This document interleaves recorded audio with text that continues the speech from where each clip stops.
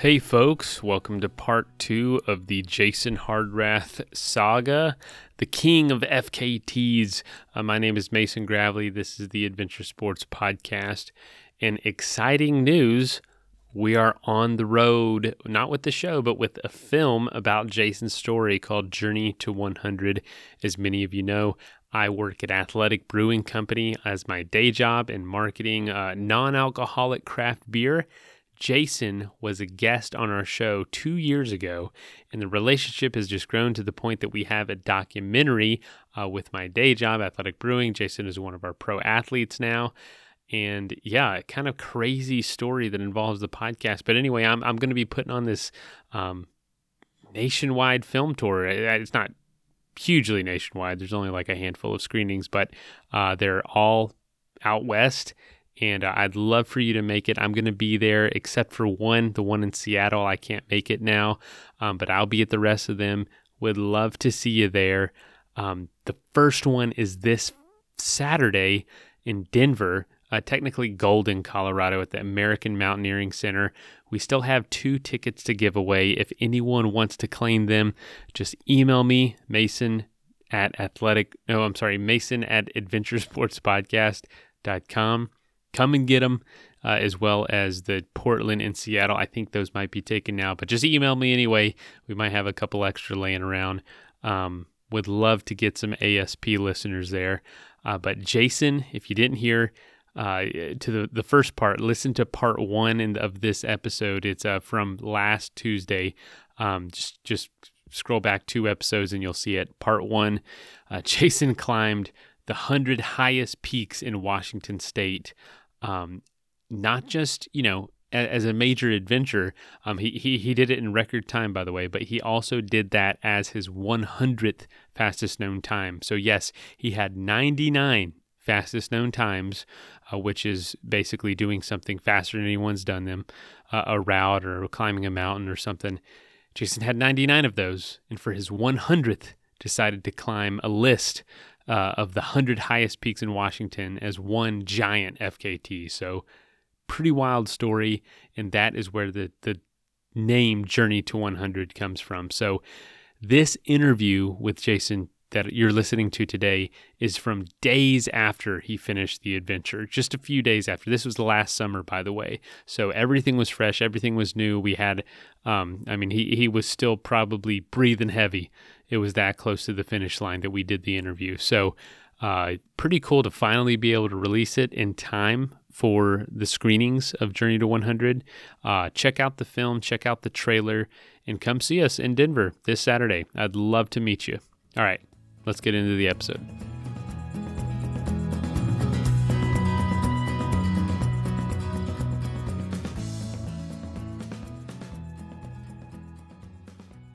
There were a few major cruxes. I already mentioned the Bonanza Dark Traverse, which ended up just being a phenomenal favorite experience.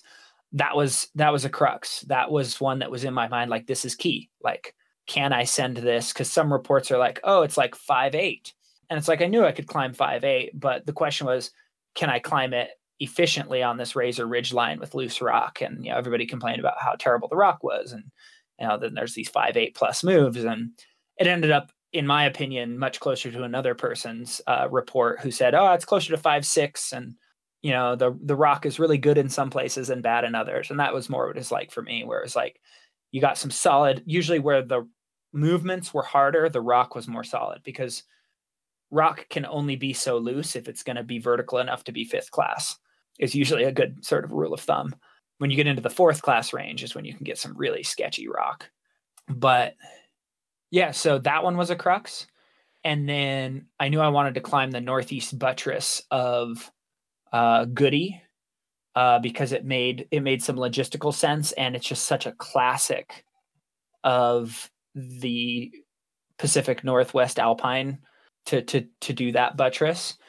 And that's like 2,000 feet of 5th class rock. And so that was kind of a crux in my mind as I was building this thing out. The Chilliwack, getting into the Chilliwack with the Canadian border being closed, a definite crux.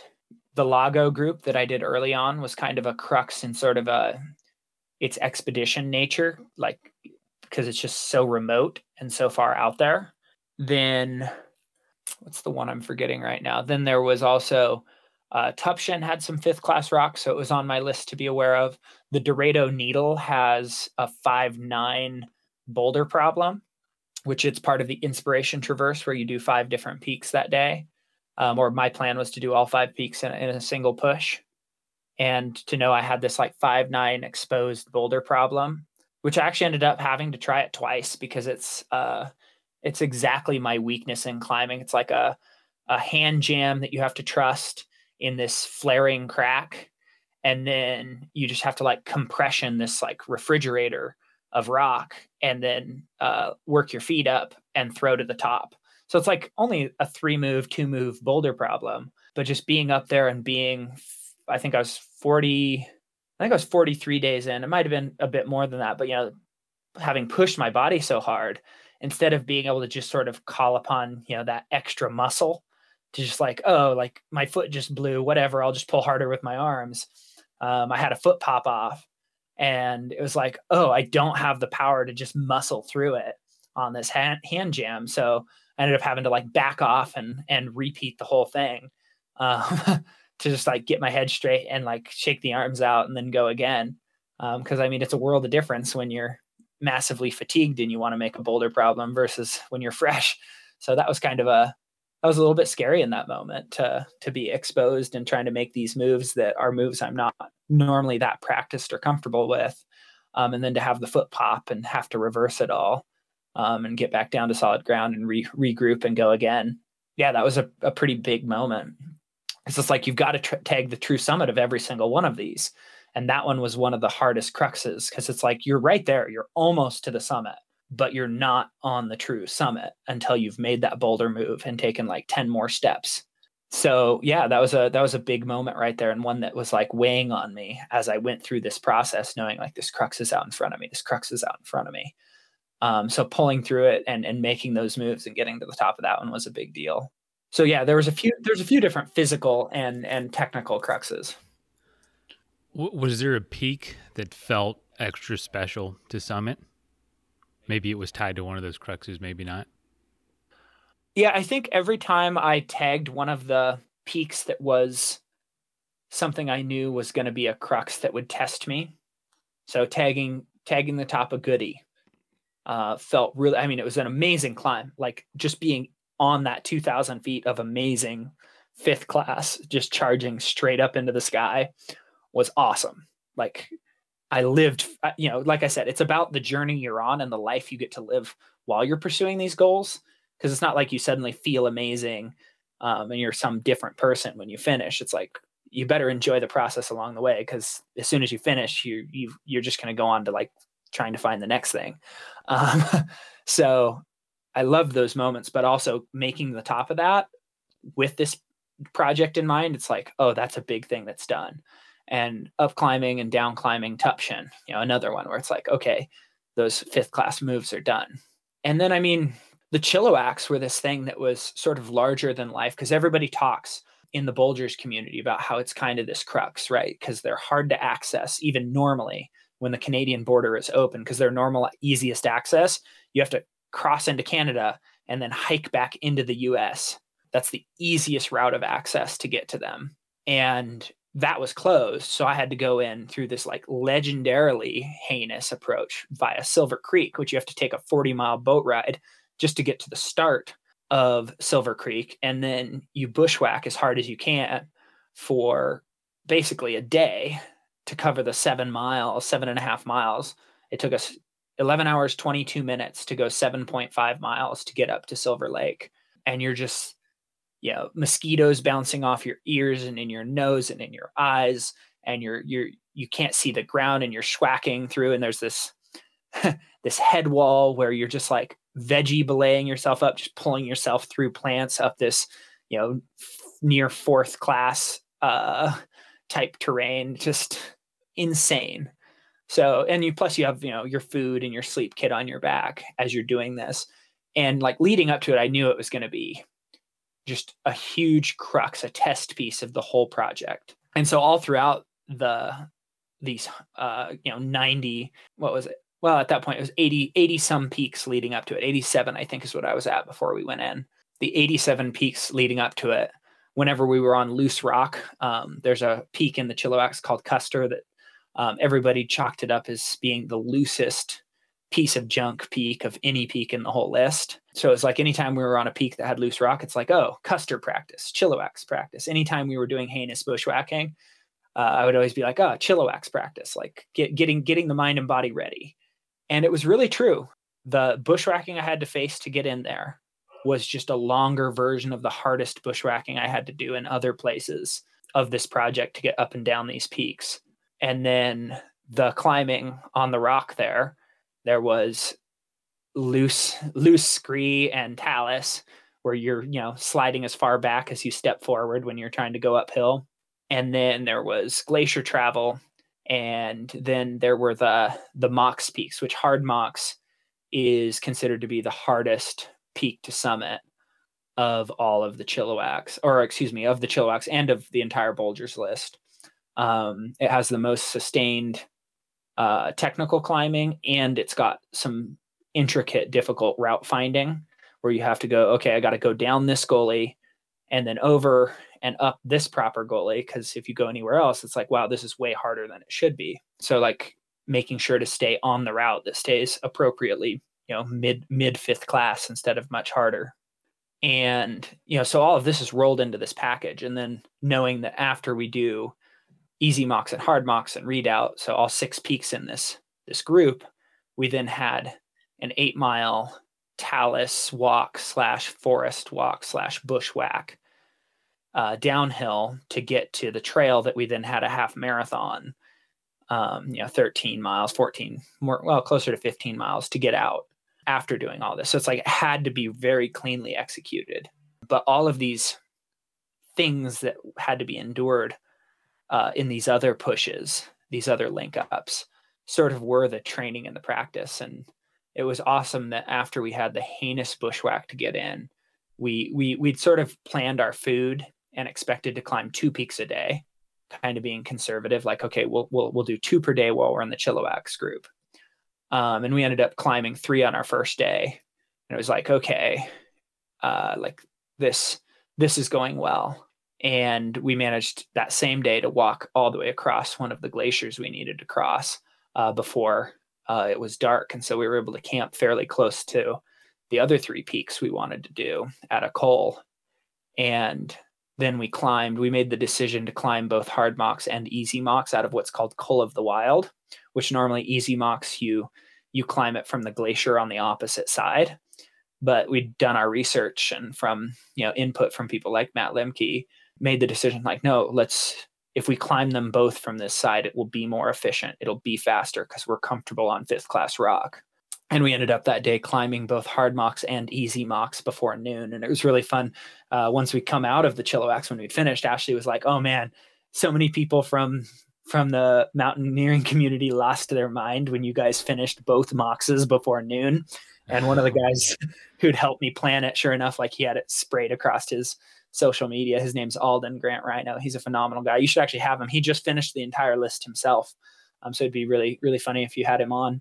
And he sure enough, like has it sprayed across. Like he's like Hardrath and Longhurst do Easy Mox and Hard Mox before noon. No big deal.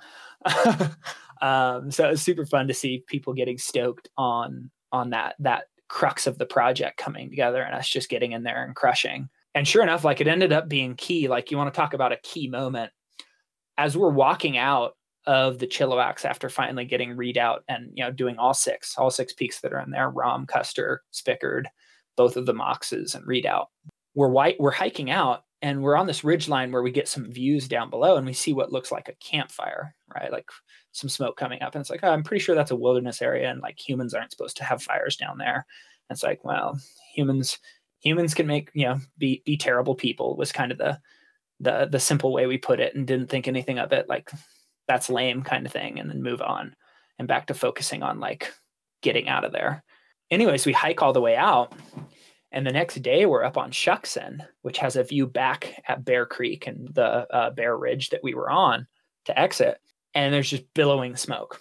someone had started a fire in there, and basically the area we had come out of was burning. So if we'd been 1 day slower or 2 days slower, we might not have been able to exit that way, which is just crazy to think back on, that it was literally a matter of hours that we made it through on, and could have potentially been trapped by a fire burning up the very hill that we came down. So that was a pretty wild part of the trip. I mean, there's like you said, and I know this was the mindset going in is so many things could prevent this from happening. Not that you could do everything perfectly, but the weather couldn't cooperate.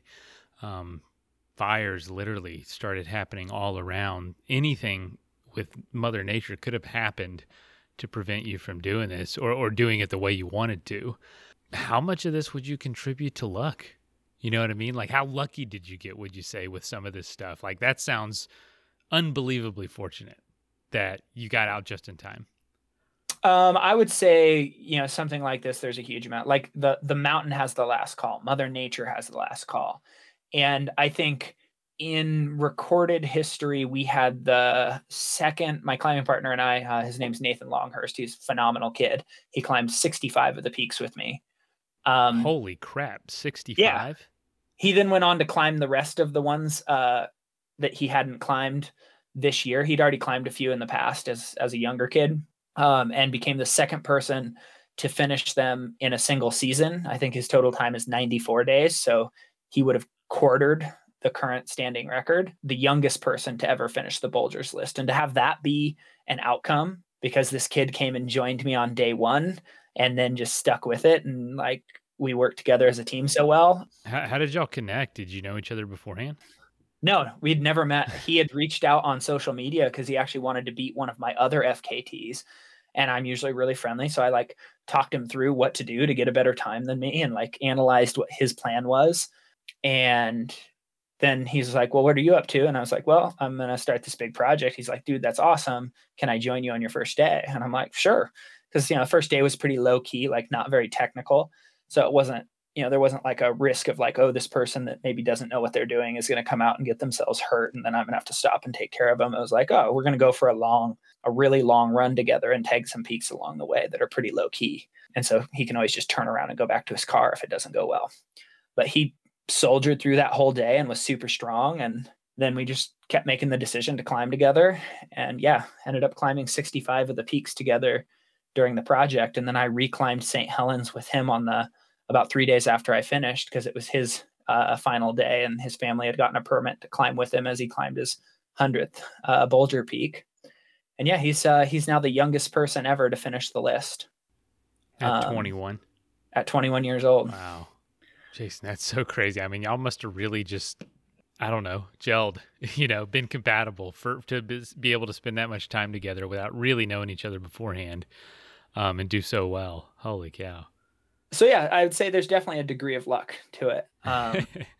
And I mean, we had the second longest dry spell in Washington history, as far as it rained on us the first day. And then we had some like minor like spurts of rain and hail here and there, but like not another rainstorm until, basically it was when he was climbing his, on the 6th, when he had to climb St. Helens, it rained on us.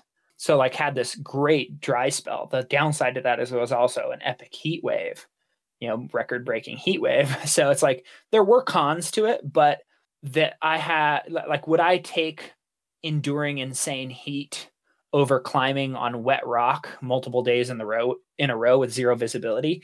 Yeah, I'll go ahead and take that trade. I'll suffer in the heat for the sake of being able to see where I'm going and not have to try to pull 5th class moves on wet rock. So it's like, that was lucky and fortunate. It wasn't, it's not like magic land. Like maybe some people might make it out to be like, oh, your weather was perfect. That's amazing. It's like, oh, there were some drawbacks, but definitely some luck there, for visibility's sake. And like those fires that broke out, one of them closed Highway 20 down, and I did lose some time there because I had to drive around, but that I'd already gotten the peaks that were closed by that fire, and that I was able to crank out the peaks that were close to it shortly thereafter. That was one of those sort of boots on the ground game time decision to like change up my peak order. Because originally I was going to do some other peaks first, and then it's like, oh man, this fire's burning kind of close to where these 3 peaks are, so I'm going to bump them up the list and do them right now, like with a fire burning nearby, so that they don't have a chance to close the land or close the trails. Yeah, I mean, if that fire had started just a little bit more, west, it's like those peaks would have been closed and I wouldn't have gotten them. So it's like, yeah, a massive amount of luck is a part of this for sure. And some people have like been like, well, you planned really well, like you intentionally chose to climb those peaks that were the higher fire risk first. It's like, well, yeah, there's definitely planning as well, but there's also luck, because you get the right lightning strike and you could still get a fire in an area that normally doesn't get a fire, especially when you're having a record heat wave. We've talked about the luck and talked about maybe the crux of the experience and when things weren't feeling too good. When in your mind did it feel like, okay, I've got this, or this feels, I'm starting to see the light at the end of the tunnel? Let's take a quick message break and hear from the folks that help make this show possible. On this show, we talk a lot about the adventure, but it's honestly the time between the adventure that is most important, being adventure ready, as we say. And the most important aspect of that is knowing your body and knowing what's going on inside your body. And the most important company that can help you do that is Inside Tracker, literally tracking what's going on inside your body. Inside Tracker analyzes your body's data and provides you with a clear picture of what exactly is going on so that you can make changes to your diet or see what's working, what isn't. And how they do it is they analyze all the data from your blood, DNA, lifestyle, and fitness trackers to help you optimize your body and know what's really going on. So if you'd like to learn more or get 25% off the entire Inside Tracker store, go to insidetracker.com/adventure sports. That is insidetracker.com/adventure sports. Inside Tracker can get you ready and keep you ready for all your favorite adventure sports. That is plenty of that for now. Let's get back into the episode. When the 2 Moxes went before noon, when hard mocks and easy mocks both went, yeah, that was kind of like the moment where it's like everything from here on out is stuff that has no technical element that has ever in the past turned me around. And so it's kind of like, okay, now I put the pedal down. Now it's not, being conservative and being, conscious of like making sure I have enough energy for these technical route finding, difficult in multiple ways peaks. It's like now it's these open peaks with trail approaches straight onto glacier that probably has boot track on it. It's like all that's left to do now is just put the pedal down and go to the finish line. And so when I got to those last 7 peaks, Shuckson, Baker, Glacier, Rainier, Little Tahoma, Adams, and St. Helens, it was just, what is the fastest human possible way I can do this? What is my human body capable of? Like, how little can I sleep? How hard can I push? And just went for it to bring it home at that point. What was it like to revisit your old friend Mount Rainier? Obviously a lifelong goal for many people, and this was just one of a list of 100 peaks for you to hit. Yeah, day 48. Jeez. It actually threw a surprise my way. It threw a curveball my way. As I was climbing, when I went past Camp Muir, one of the guides was like, "Hey, ladder fell down 2 days ago. It was raining up there. So everything was mashed potatoes. So they weren't able to get up and fix it in the night. They tried to end run it and couldn't find a way around. So there is another ladder up there, and there is a team up there with the tools to fix it, but I've not received a report that it's actually passable yet." So it's like, oh man, like what if I come all this way and get shut down, get turned around by something that in my mind is as simple as Rainier, where it's just like, this is a well-groomed route, guided every single day of the week, just a super casual route. But because of the weather and the conditions, it ended up melting out too fast and like can't be passed. But like made the decision like, no, I'm going to trust the team. I'm going to trust that they're going to be motivated to get this work done and get their clients to the top of the mountain. And I'm just going to keep climbing. And sure enough, as we were about 100 feet below the crevasse in question, the teams came down with the tools on their back, and I just started profusely thanking them. Like, is it rebuilt? And they're like, yeah. It's like, thank you. Like, da da da. And I actually brought up like, I'm that guy that's trying to climb all 100 tallest peaks in Washington, and I was just like super worried that this was going to be the one that got me. And one of them's like, oh man, I just read about you. So it was actually kind of a cool exchange. Need to send them some athletic brewing. That's still on my to-do list. Yeah, so it basically got fixed as we got to it. Just like took that leap of faith and kept climbing, and they came through. They came through. So yeah, I mean, a terrible Rainier climb. Just everything from the top of Disappointment Cleaver on was just knee-deep mashed potatoes. Just horrible, just so slow moving. My worst and my slowest Rainier climb yet. Normally I kind of enjoy that grind, but this time it was pretty brutal. Thankfully, you weren't too far from the end, so that helped. Yeah, good thing this wasn't no like the first peak, and in those conditions. But well, that makes me think.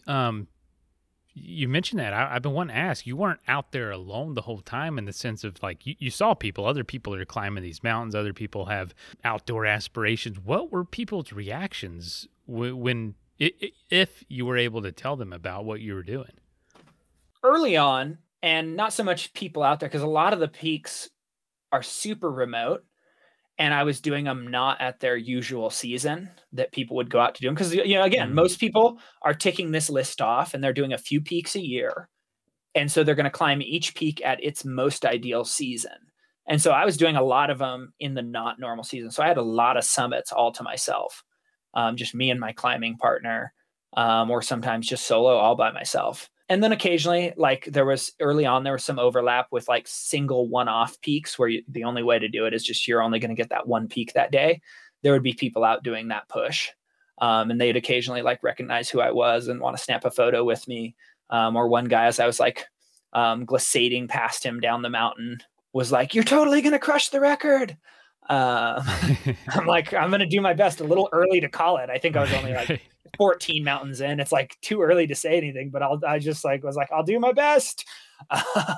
So, yeah. So just this cool experience where that kind of kept happening. And there was always people out there who were stoked on what I was doing. And I was surprised by the number of people who knew who I was without me saying anything. Like I was just focused and doing my thing and like staying out of people's way and moving as efficiently as I could. And someone would be like, "Oh, you're that guy who's breaking the record," or "You're Jason Hardrath," or something like that. I mean, I guess I wear a pretty recognizable outfit, since I like to pop the bill of my hat unless the sun is actually in my eyes.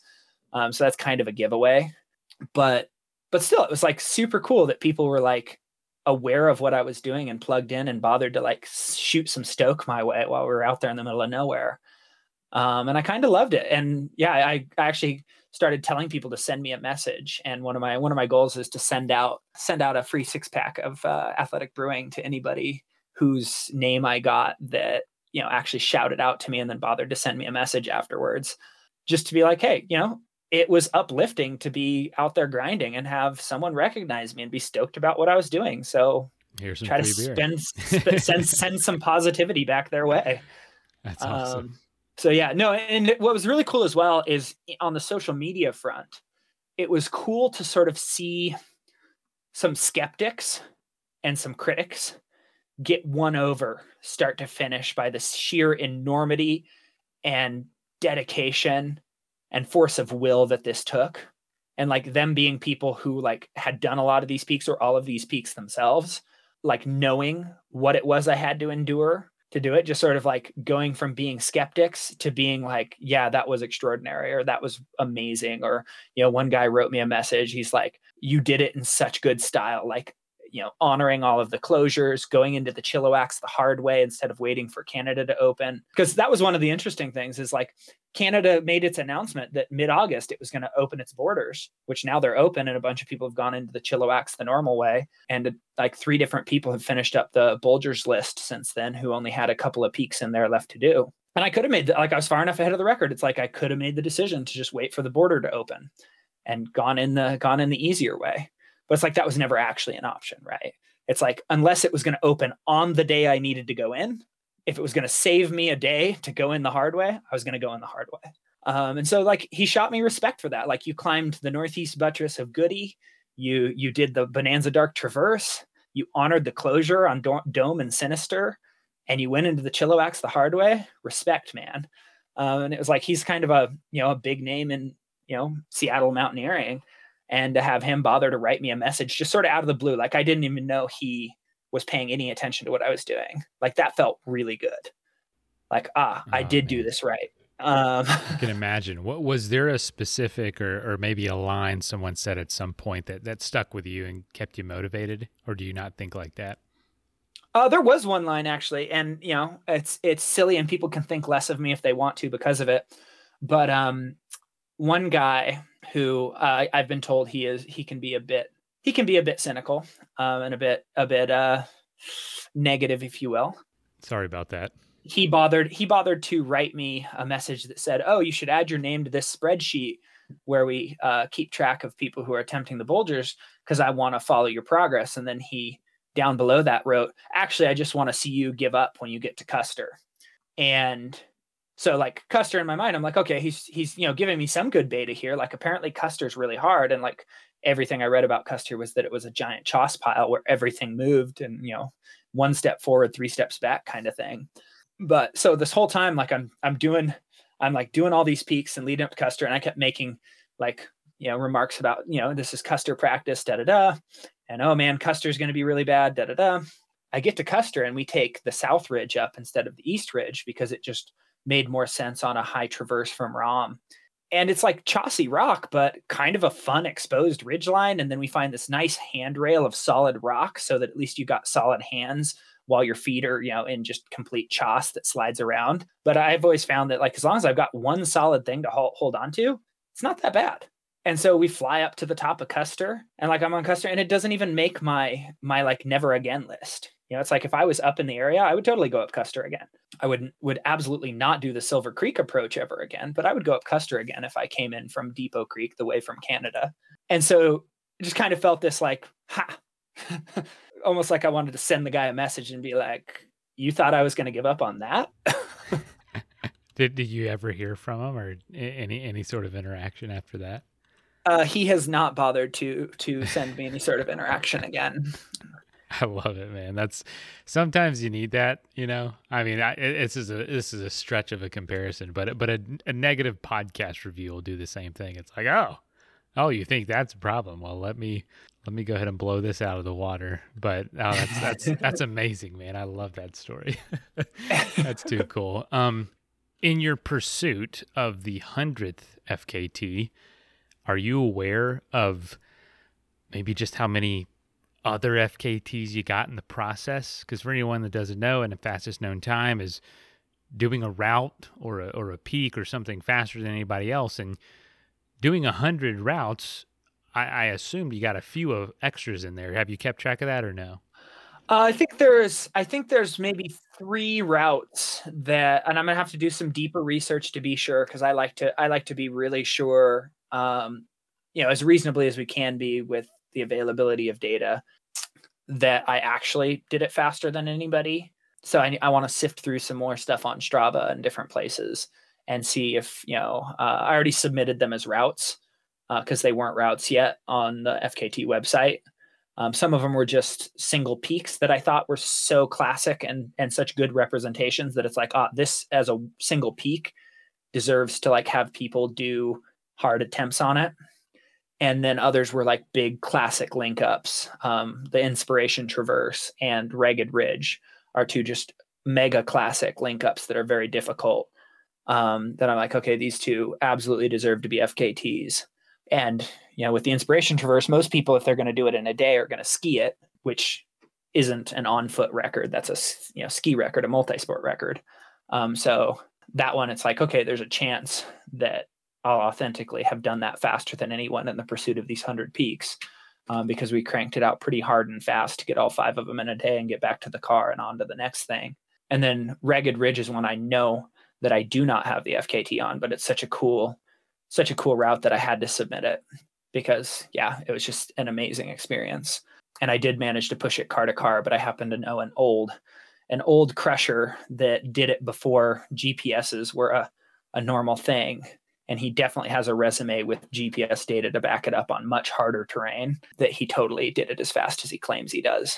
So yeah, there's probably 3 or 4, I think, that I'll end up actually having, 3 or 4 extra FKTs from doing this one FKT, but not as many as you might think.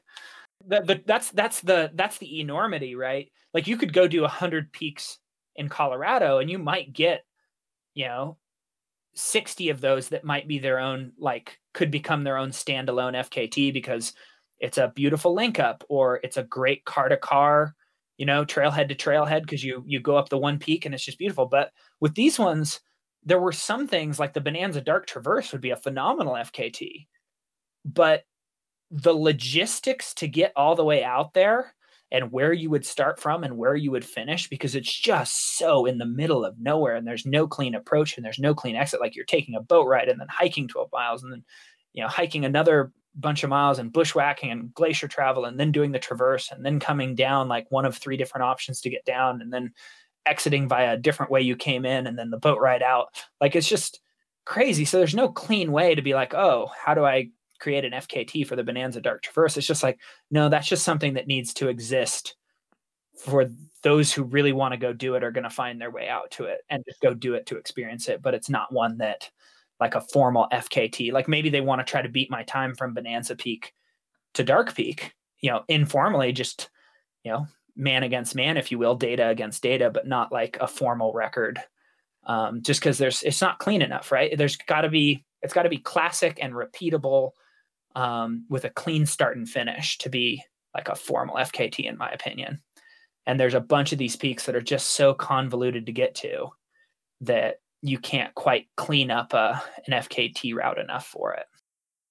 Speaking of remoteness and just being so out there, were you surprised by how remote it is? Because to me, the North Cascades are, among the most picturesque and beautiful mountains in the country. And I mean, up there with like the Grand Tetons in the sense of just awe. But they just don't get the attention, I feel like, that tons of other mountain ranges do. Or does that surprise you? Why do you think that is? Well, people like numbers, and the bigger the elevation number for the top of the mountain, the better it must be, right? So a lot of the North Cascades are only 9,000, 8,000 feet tall. So they must be worse mountains, right? They must be less picturesque. Absolutely wrong, but yeah, let them think that way, and then we'll have more empty spaces to ourselves.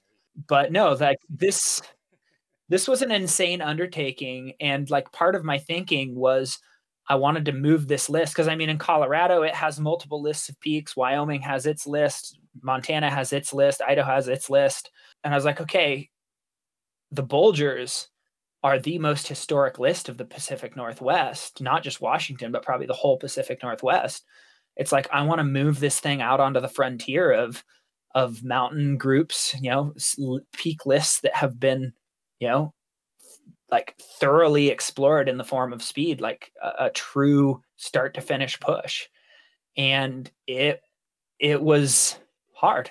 It was really difficult. When I was setting out to do this thing, Eric Gilbertson, the former record holder, he had just done the Grand Slam, which is 120 peaks through Colorado and Montana and Wyoming.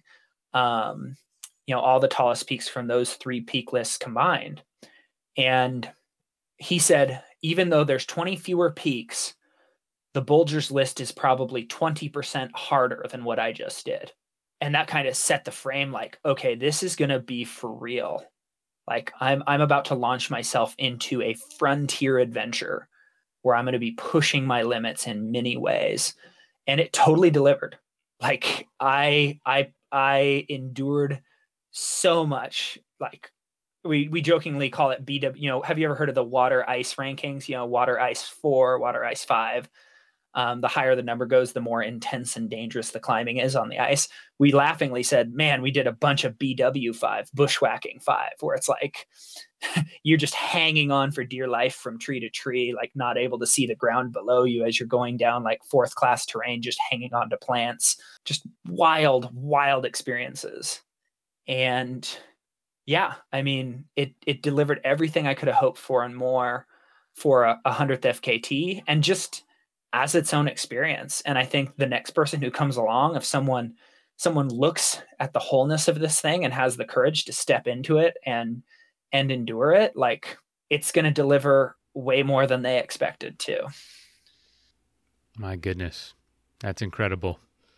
What did it feel like to summit Mount St. Helens? What was the finish line, the summit itself, or did you have to get back to the van? And also just take us through that experience. What was that like? So, and I actually had to talk about this with the film crew that was documenting this 100th FKT and the Bulgers, and just kind of the story of my journey to 100 FKTs, because they were trying to decide, like, do we want to position more camera people on the summit or back at the trailhead? And it's like, well, the timer doesn't stop until I take that final step back into the trailhead at the finish. And so I think that's going to be the place where I feel like the most stoked, where I've stopped the watch. Like the summit's going to be cool, but it's already a summit that, not that any summit is a given, but based on the analysis of the weather and based on my research of like the walk up, like it's like almost as close to guaranteed, as much as I hate to use those words even in this moment, like making it to the summit, it was going to be really hard for me not to make it. So I didn't think, and sure enough, when I was up there, it was like cool, but it was still dark. And I like, it was cool. Like, okay, I'm on the summit of my last mountain, but then it's like, now let's have some fun. Like I have no reason to hold back. Like, let's just rage. And that was actually something I'd been looking forward to. And I talked with Ashley about leading up to the final day. Like, I want to race the clock, like no holds barred on the final push down to the final trailhead. And I actually ended up with a reason to, because like I mentioned earlier in the podcast, my time ended up being 50 days, 23 hours, 43 minutes. So right. Very scarily close to 51 days. My rage down the mountain, just like sprinting down this rough volcanic terrain, was enough to keep it under 51 days. So like, it was fun to have it all come down to this race, because I love racing the clock. That's the reason I do this stuff. Like, I don't hate racing the clock. I enjoy it. That's why I've done 100 FKTs. I like that sensation of needing to push my body hard. And so to get to do that authentically, to race the clock in the final moments of a 50-day push, to avoid it being a 51 full day push, yeah, totally worth it. Totally fun. And so I was just pumped when I crossed the finish line, having beat that mark. Because I knew I'd started at 6:21 a.m. on my day one. So I was like, if it's not 6:21 a.m. when I hit the bottom, I've done it. And it was 6:04 when I crossed the line. And yeah, just started throwing gear around and screaming, and yeah. Gosh, man, that is wild. I can't imagine the feeling. What did you do? What's the first thing you did when you got done and kind of things settled in and you had some decisions to make? Like, all right, where do we go now? Food. Yeah, okay. What did you eat? I had a chicken fried steak, and then I ate a second breakfast, and like a breakfast bowl of all sorts of, eggs and veggies and stuff mixed. And I think I ate 2 pancakes as well. So basically about 3 breakfasts worth of food. Oh man. Oh my gosh. I can't imagine the feeling and just the sense of relief, the sense of accomplishment. And knowing that, because you're a teacher and you had to do this in the scholastic summer. You had a deadline to go back to work, literally. Knowing that you also had time to process it before having to do that must have just been a huge relief as well. Oh, it's been awesome to have days to process this. It still feels like I'm trying to read an encyclopedia with my nose pressed against the seam. Like, it still feels like I'm just way too close to it to fully process everything I've learned and everything I've felt and everything I endured and all the different stories I have to tell from it, and the wisdom I'll glean from it. I think I'll be learning from this for the next 2 years. 2, more like lifetime. I think you're going to be able to talk about this for the rest of your life. Quite possibly. Quite possibly. Right now, with your nose against the seam, what do you think you did learn from this, or one of the biggest things you learned? I'm still trying to glean what new things I learned, because I came into this thing with a great amount of awareness about why I was throwing myself into it and what I was throwing myself into, and so like I'm not sure what new things I've gleaned yet, but it very much reinforced in a very real and tangible way a few things for me. One, believing in the process, and that dreaming big and planning big and preparing big is worth it, but it's going to get harder before it gets better, and you're going to go through dark times and hard times and difficult times, and you're going to feel like you're on the edge of exploding and shutting down, and it's going to seem impossibly large out in front of you. But if you just break back down into the thing you're looking forward to, the play that's right in front of you, or the challenge you get to face, and that next thing you're looking forward to, and you just do the next thing and the next thing and the next thing and the next thing, and you just execute and execute and execute, eventually you're climbing peak number 99 and peak number 100. And if it's true out in the mountains, it's true in life. And just having another experience that just reinforced like the insane things we can do if we just stay in touch with the moment that's right in front of us. And that's the real living. That's where the life is to be lived. It's not at the 100th peak. It's in all of the cool, amazing things we endure and we get to play on and we get to see and we get to experience and feel and touch and taste all along the way while we're pursuing that 100th peak. Because once you're done, it's like you either find the next thing or you just get fat and lazy and your life's not any better. It's like you have to be in love with the process of what you're doing. The journey is what it's about. And this definitely reinforced how much that's true. And, just also just reinforced my belief in other human beings that when you choose to do big, audacious, scary, enormous goals, people are going to rally to that. People are going to support that. People are going to respect that. People are gonna come alongside you and share whatever stoke they can muster. That you, by choosing to carry the biggest burden you can, are going to inspire others to do more and be better humans. Even if it's just in that moment that they excitedly come alongside you and stoke you up during a time where you're feeling exhausted. Like, you can produce more good in the world by choosing to take on the biggest challenge that you think you can, because people are going to notice that enormity. We have a sense inside us when we see people doing something. Even if I was actually chatting about this just while being back in Klamath Falls today. I just got back a few hours ago, and a friend of mine has taken up cycling, and he was biking up a very difficult hill where he just had to grind on his gears, like, just out of gears, just slow cadence, just grind, standing in the saddle or standing above the saddle in the pedals. And this person driving in a car behind him, as he gets to the top, who's been held up by like having to go slower at the top, just cheers for him, right? Like, out of the blue.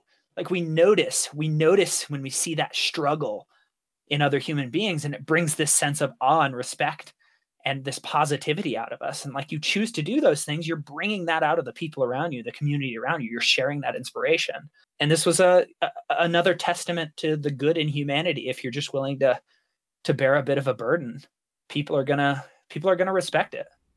Beautifully put, and absolutely true. I think we all want to do something like this, like our own Bulgers. And so when we see someone pursuing it, we want to help, because we know if we ever take that chance ourselves, we hope we get that same effort returned to us from other people. So yeah, I just think that's what it is. And that's so cool to see that even for this, you sensed that and you saw that firsthand. If you don't mind, let's get into some rapid fire questions. Yeah, let's rapid fire, because I should probably wrap this up. It's not one word, or it's a couple sentences. Might be tough for you. You're not a rapid fire person. I'm just kidding. You've noticed that about me. No, it's true. It's true. I don't do rapid fire well, but I'll do my best. Let's do this. I don't think any time I've answered a phone call from you, we've been on the phone less than an hour. I'll put it that way. That is in a good way. True. In a good way. It's been like, hey, all right, I got some time. Yeah, I know you got some time. Let's chat. It's always a good talk. All right, so I know that you're like literally so close to this, like you said, just finished. So much to process and a lot to get ready for with the school year starting soon. What would you say you're most curious about right now after all this? Um, well, like I said, there's a documentary that was filmed about this whole journey to 100 FKTs and these 100 peaks. Like, I would say, like, one of the things I'm really curious about is like, how's that gonna change my life? That could potentially, open up a lot of doors, like going to these film festivals like Banff and Five Point, and potentially having more people interested in having me as a coach or a guide or a speaker. Like, that could alter my day to day schedule. Like, and I'm interested in all those things. I love speaking. I love that moment where you create an aha moment, a breakthrough moment that helps somebody live their life better. So I'm going to be stoked on anything like that, but it's this huge curiosity, and maybe it'll be nothing. Maybe absolutely nothing will change when this documentary comes out, but that seems unlikely. So like, I'm kind of curious about that. Like, I'm stoked and a little scared, because I have a pretty happy, comfortable life right now, and it might suddenly get a bit faster. We'll see. I mean, it's you never know. You never know. All I know is I'm sure I like Richard Branson talks about opportunity as a bus stop, and he says, if you just wait at the bus stop, another bus will come. Just jump on that next one. If you feel like you miss one, don't freak out about it. Another bus will come.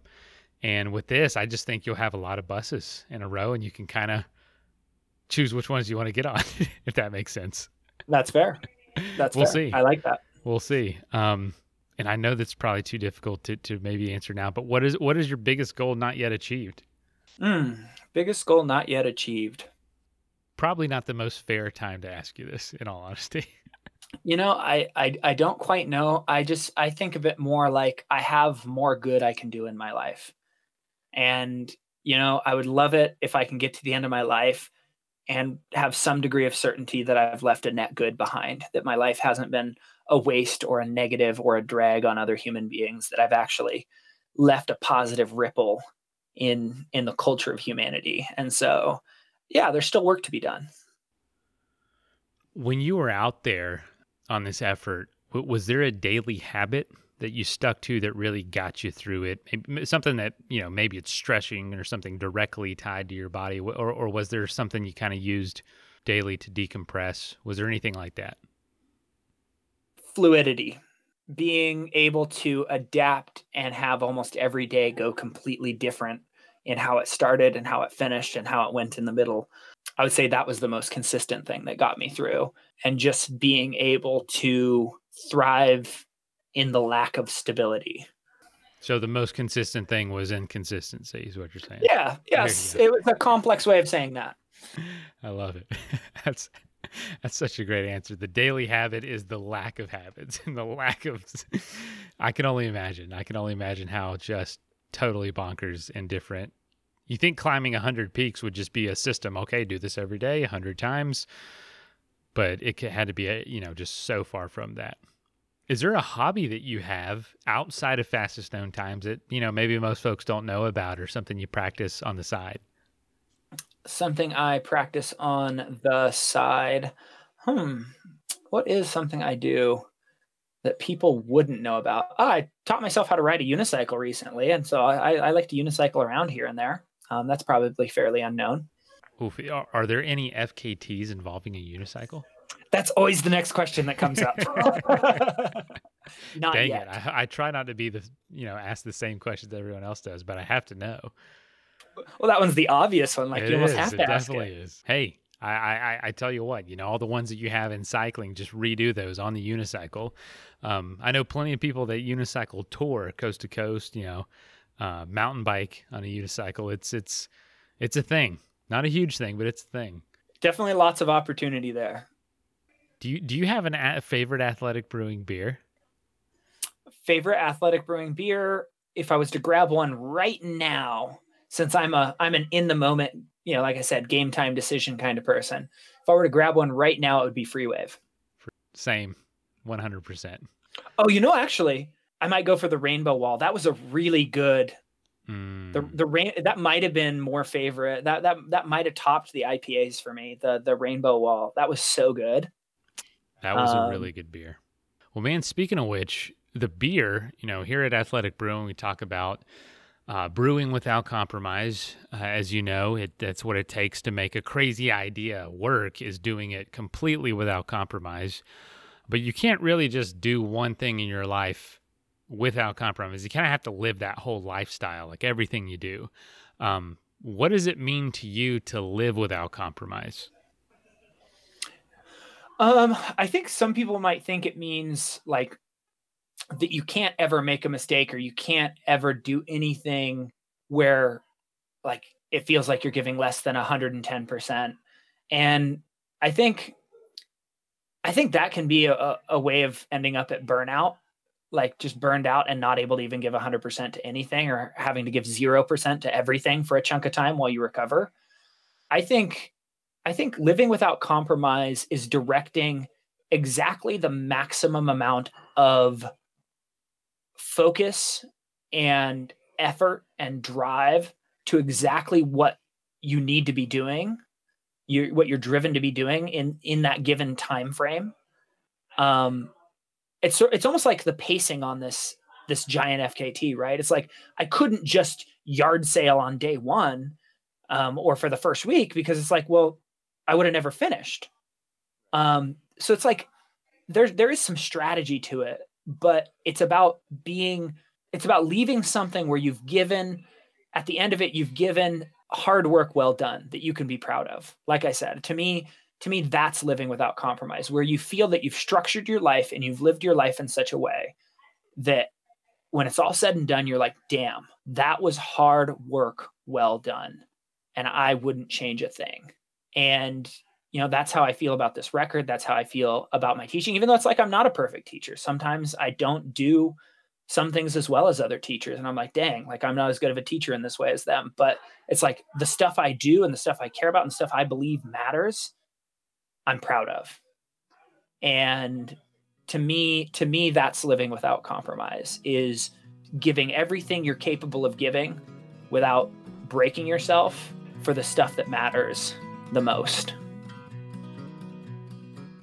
First of all, thank you so much for listening. It means the world to us that you choose to listen to this show. If you'd like to help us further, you can leave a review on iTunes, share us with your friends, your family. It goes a long way to grow in the show. You can also support us financially through patreon.com/adventuresportspodcast. Link is in the show notes. And also, if you have an idea of who could be a good guest for the show, we're always looking for people to tell their story about the outdoors or adventure. So if you know someone, please reach out. Email us at info@adventuresportspodcast.com. And until then, get out there and have some fun.